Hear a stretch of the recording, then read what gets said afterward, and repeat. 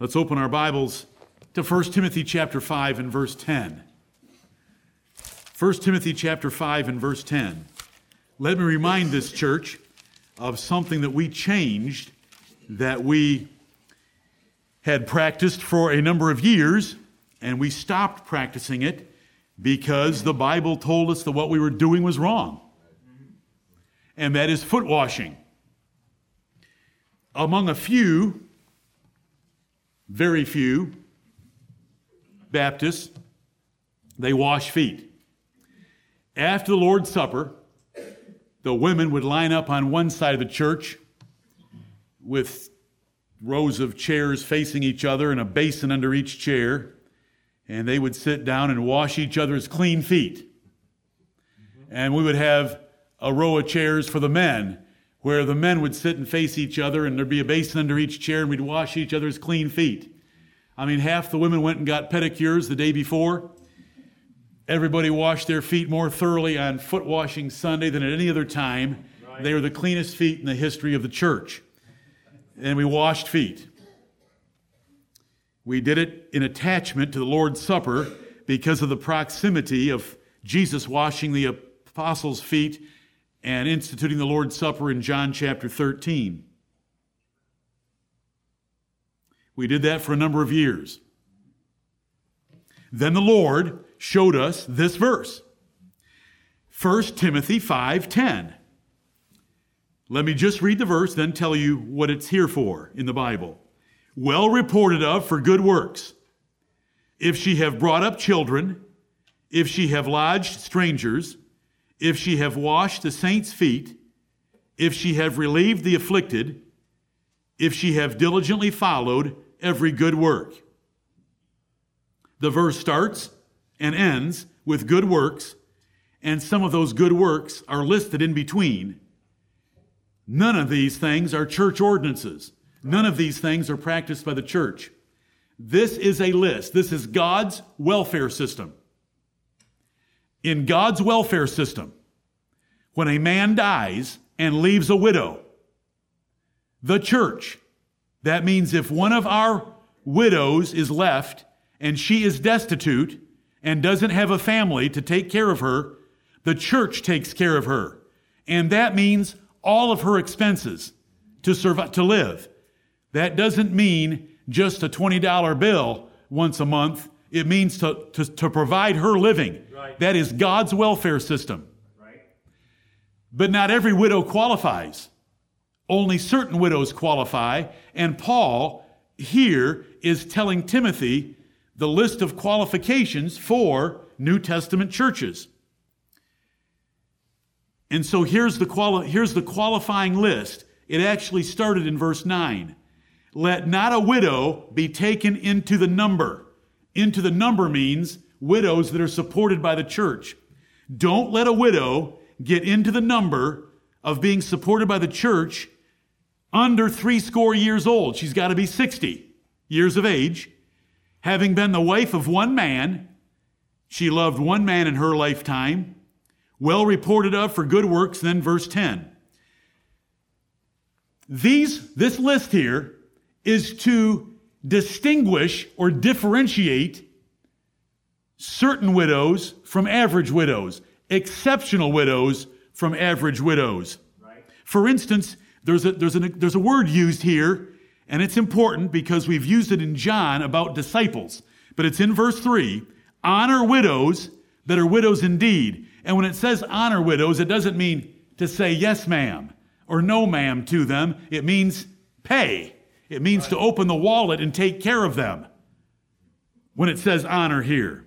Because verse 17 says, let the elders that rule well be counted worthy of double honor. And that's not saying, yes, sir, sir, or no, sir, sir. It's taking care of them financially. And so it's widows indeed being distinguished from just average widows. And what made a widow indeed to distinguish her from being an average widow? This list. She's over 60. She's not 40. If she's 40, go get married. And it says so in this context. It says in verse 14, I will therefore that the younger women under 60 go marry, bear children, guide the house, Give none occasion to the adversary to speak reproachfully. Let's say she was 25. Her husband was drafted, killed in a battle, and she's a 25-year-old widow. The church isn't going to support her. She's supposed to go get married. And so that it's all contained here. This list are practical things that this exceptional widow does that deserves the care of the church because she has shown exceptional Christianity. Not ordinary Christianity, but she's shown that she is exceptional. Verse 10 started with good works. It ends with good works. It talks about hospitality towards strangers. She's taken them into her own house. She's raised children well. She's washed the saints' feet. So, washing of feet here is an ordinary practice of society of that time in which you showed humility and care toward guests that were visiting you, like the saints from the church. It wasn't a church ordinance. There's nothing here in this list about faith. There's nothing here in this list about baptism. If she's baptized, let her be in the number. Those are all assumed of all church members because faith, baptism, Lord's Supper, all those things are true of every church member. I don't want to preach about foot washing.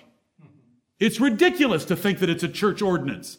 But the Lord, we didn't know that it was ridiculous. When you're deceived, you think that a lie is the truth. So we practiced our lie very zealously for a number of years. We didn't know it was a lie. I feel a little squeamish calling it a lie because we didn't know it was. But the Lord showed us the truth, and we thank Him for it. There isn't a doubt in my mind. I wouldn't have preached the church out of it if there was a doubt.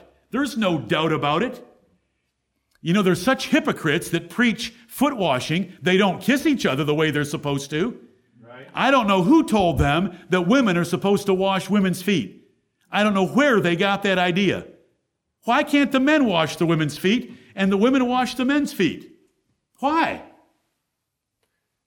Why? There's nothing in the Bible. The Bible says 5 times that we are supposed to greet one another with a holy kiss. The people that like to do a lot of this about foot washing, they don't go around kissing everyone. I don't know why. There's 5 times the evidence for that as there is for foot washing. Right. And you know what we've chosen by the leading of the Lord? That both were social customs of that time. And so they should have done them because it was a social custom of that time to kiss and to wash dirty feet when strangers came to your house. Enough about that. You were talking about truth and error. We had an error. The Lord showed us the truth. We changed. You know, when a pastor gets in the pulpit and says, this is what I taught you. This is what I've taught you for years. It was wrong. Here's the truth. He gets in the pulpit scared. He studies hard. He prays. And he waits to see how many weak sheep there are going to be that can't handle the truth, that are emotionally attached to foot washing, that are traditionally attached to foot washing, that can't get over John 13, that look at 1 Timothy 5:10, and because they've looked at it one way for many years, all they can think is that is a woman sitting in a foot washing service instead of at a home washing some visitor's feet. And there's all those difficulties, but I commend this church.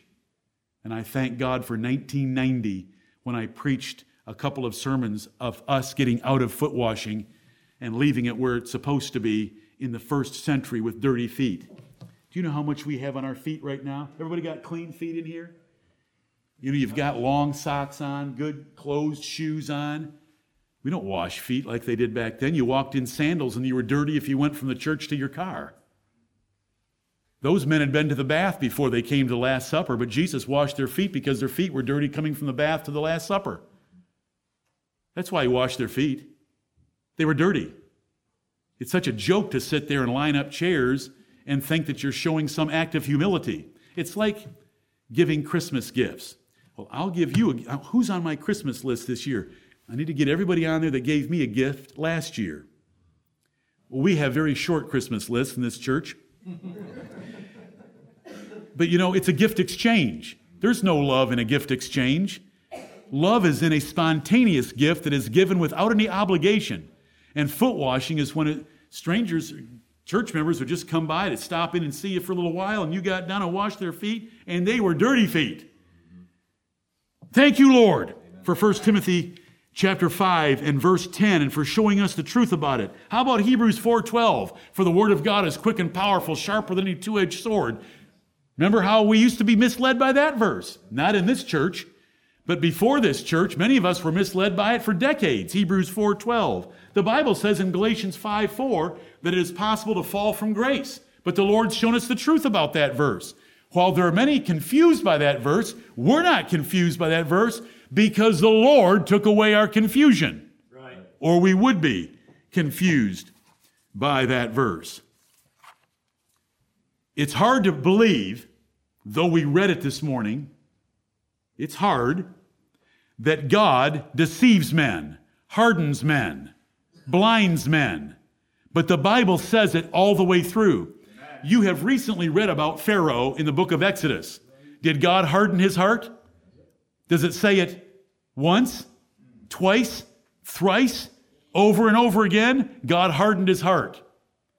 God hardened his heart so that he wouldn't let Israel go until God had brought 10 plagues and then the death of the firstborn on that nation to get himself a name. He wasn't going to let it get cut short. He told Moses, I'm going to get all my plagues in. Right. I'm not going to let him cut me short by sending Israel out early. And so the nation was destroyed. All the wealth was taken for back wages for Israel, and it was leveled, and Pharaoh was drowned in the Red Sea. And the Lord said God hardened his heart to get him into the Red Sea. If you had experienced 10 plagues, and then you got to the edge of the Red Sea, and the Israelites were running up there, and the water was piled up on both sides, would you take your chariot down into the Red Sea? I don't think so. You would say, God's killed my firstborn. He sent locusts. I had frogs in my bread. I had frogs in my bed. He's done all these things to me. I don't think I want to go down in the Red Sea. Pharaoh went right down to the Red Sea and his whole army went with him because God hardened their hearts to get himself a name by closing that water up over them. Right. He has done it throughout the Word of God. Look at Joshua chapter 11 and verse 20. Brethren, I'm going to end at the hour, but let's go as quickly as we can. I want to remind you that the Bible teaches that God blinds and hides truth from men and deceives them, and it's an axiom of the truth. An axiom of the truth is that God sends lies. You say, I can't believe that. It's in the Bible. Did we read it first thing in the first service that God sends them strong delusion to believe a lie? Is that in the Bible? You know about Pharaoh. God hardened his heart. Here's Joshua chapter 11. Here's the context. Moses has died. Joshua has led the nation of Israel across the Jordan River. They're now in the land of Canaan. They have to wipe out 7 nations. They have to annihilate 7 nations and take their cities as their own. Those nations deserve to be wiped out because they were committing the crimes that America is committing today. And that is why some preachers have said, if God does not judge America soon, he's going to have to apologize to Sodom and Gomorrah and the nations of Canaan. Because of those sexual wickedness of those nations, God said, if the Israelites don't kill them, the land itself will vomit them out. Right. That's what the Bible says.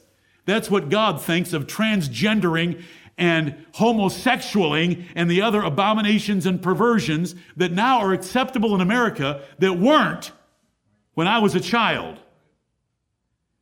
Joshua 11:20. Now Joshua has come across the Jordan River. The Jordan River backed up so that the Israelites went across on dry ground. The first city they came to was Jericho. They went around Jericho a few times, marching their army, and the walls of the city fell down. If you were Canaanites, what would you do? I'd stay at home and get 2 deadbolts, right, on my doors. And if I stayed at home with 2 deadbolts, then the Israelites are going to come and my walls are going to fall down. They're going to tear my house down. But Israel needed all those houses, so God needed to get all the Canaanites out of their houses to go out in an open field and do battle with his armies. That way, all the infrastructure is preserved. Do you understand all that? Here it is, Joshua 11, verse 20. For it was of the Lord. For it was of the Lord. Look what verse 19 says. There was not a city that made peace with the children of Israel, save the Hivites, the inhabitants of Gibeon. All other they took in battle. That's the real issue. It's not two deadbolts. It's that you would have made peace.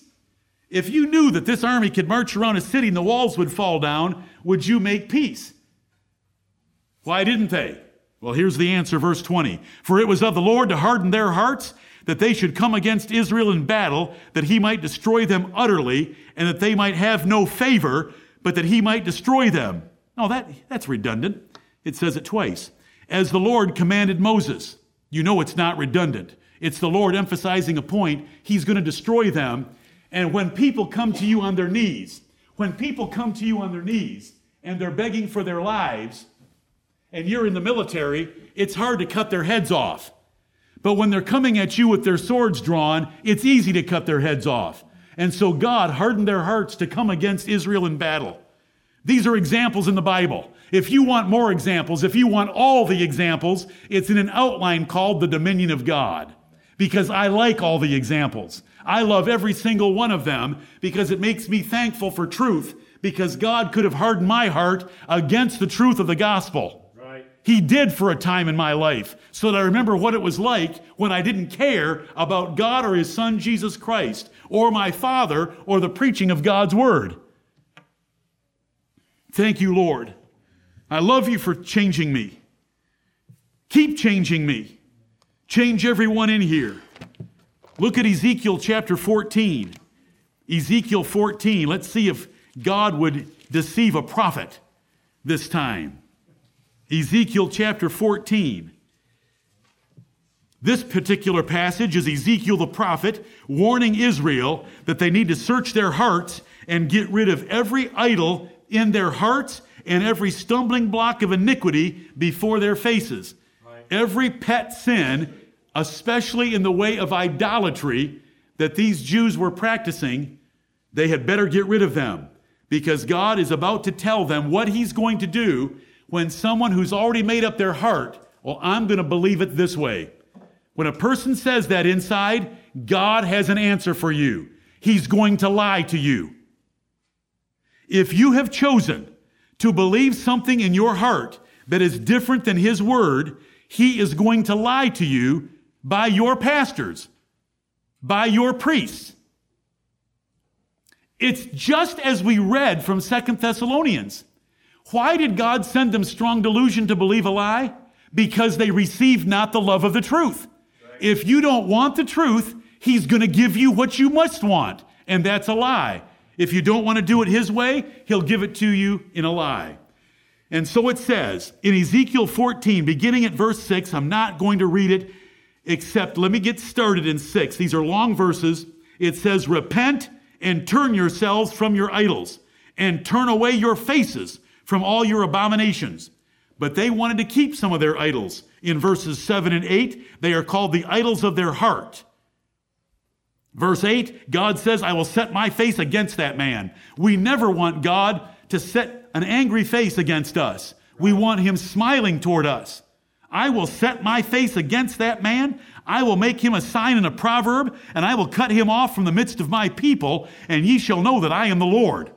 And if the prophet be deceived, verse 9, if the prophet be deceived when he hath spoken a thing, I, the Lord, have deceived that prophet. Do you believe the word of God? I, the Lord, have deceived that prophet, and I will stretch out my hand upon him and will destroy him from the midst of my people Israel, and they shall bear the punishment of their iniquity. The punishment of the prophet shall be even as the punishment of him that seeketh unto him, that the house of Israel may go no more astray from me, neither be polluted any more with all their transgressions, but that they may be my people, and I may be their God, saith the Lord God. That's serious judgment when he deceives a prophet. But you'd already made a decision in your heart, I'm going to do it my way. You'd already made a decision before your face. I like the tradition we've had in our family, and I'm going to keep it up. I don't care what the prophets of God say. Don't ever say that. That's as stupid as the sailor that said in England,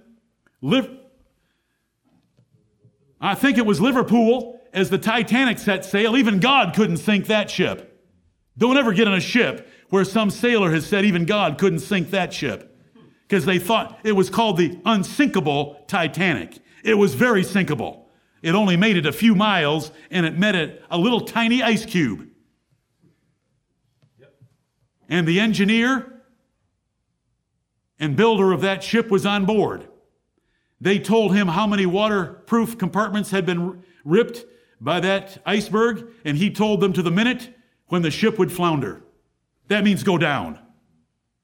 He knew exactly how many minutes they had because he had played in a bathtub many, many times with a little Titanic and those waterproof compartments. And as the water went in one compartment and it got in enough compartments, it would tip the bow of that ship down enough that the water would get into the next watertight compartment because the walls were not tall enough, and he knew to the minute when it would go down.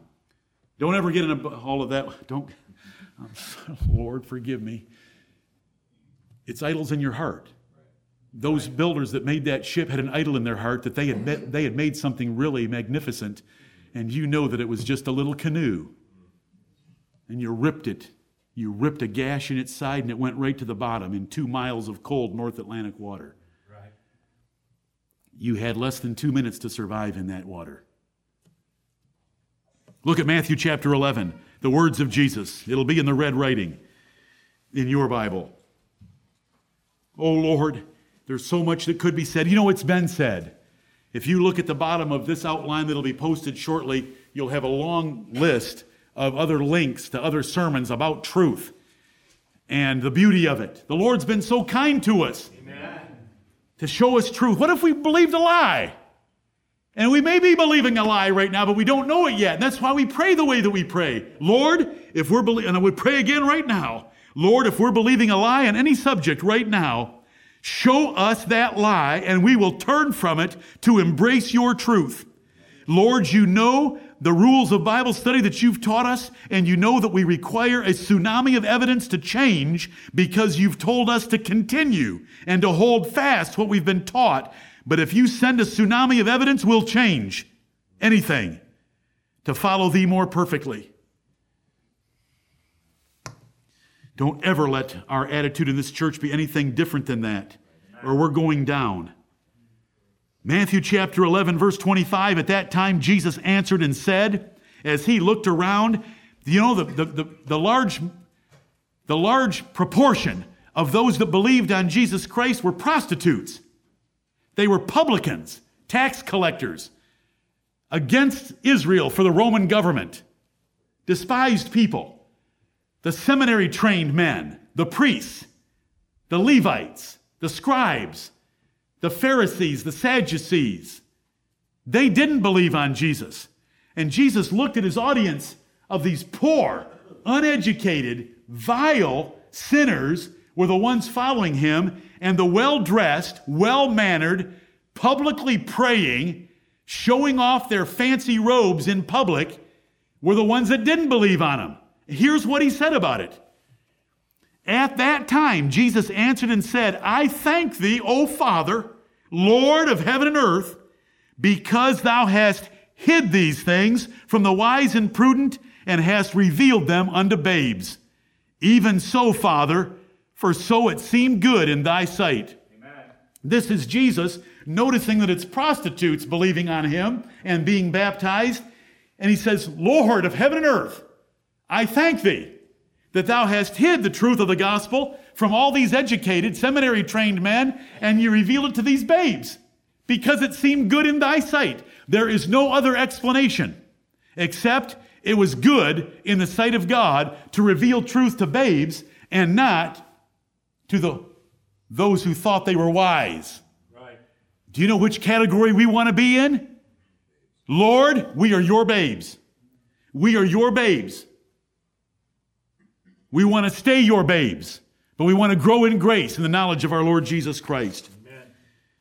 What should we do about all this? We want to give thanks. We're not worthy of the least of all the truth that God's shown us. We want to be thankful to God in a sense of debt for the truth he's shown.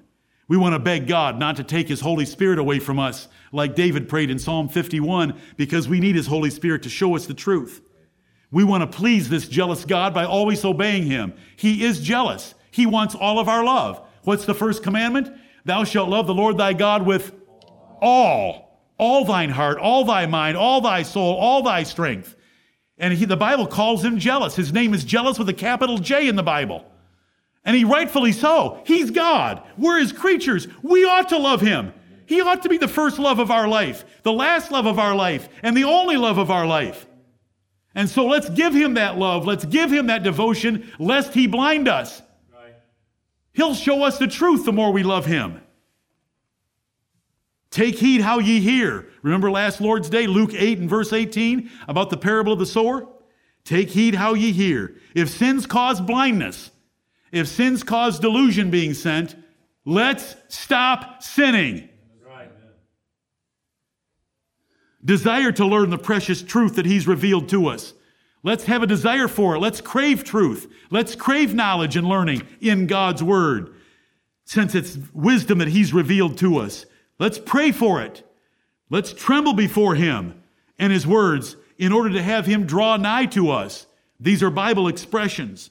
We can never be ashamed of the truth or worry about men and what their opinions of us, because the Bible says that the fear of man brings a snare.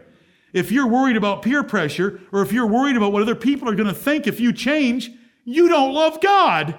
You're worried about them. We only want to fear God. Let all men call us nuts, as long as God says, well done, my good and faithful servant. That's all that matters. Amen. We want to please him. We want to search the scriptures and prove that we have the truth. We want to humble ourselves before God like Solomon did. We want to have a holy motive for learning the truth. We want to obey everything that he shows us. We want to keep it. We want to rightly divide the word of truth. Do you know that you should pray for your pastor to rightly divide the word of truth? I live in terror my entire life. Even if I were to use a text to preach the truth, but it was a text that the Holy Spirit didn't give us for that point of truth, that's the first step of heresy. And I live in terror of that moment. I want us to always rightly divide every verse of Scripture, and if we can't rightly divide it thoroughly and completely with strong evidence, we'll leave it alone for now. We want to always have that attitude. Colin opened us up this morning in the back room with Proverbs chapter 22 about having the certain words of truth fitted in our lips so that we can give an answer to those that would ask us. We don't want to tell people, well, I think so. Well, it's been my experience. We want to tell people, this is what the Bible says. This is what God teaches in the Bible.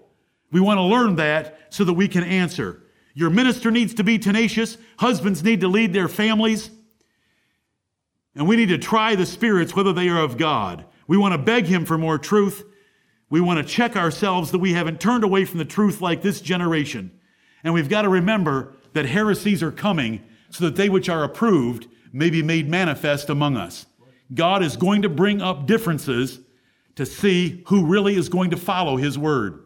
Remember, in Deuteronomy 13, it even says that sometimes God would let false prophets perform miracles in order to see if Israel would follow the miracle or the Bible. Which are we going to follow? A miracle or the Bible? The Bible. If we have a division in the church and your best friend in the church leaves the church, are you going to follow your friend or the Bible? We make it the Word of God, and he'll be with us. Stand with me.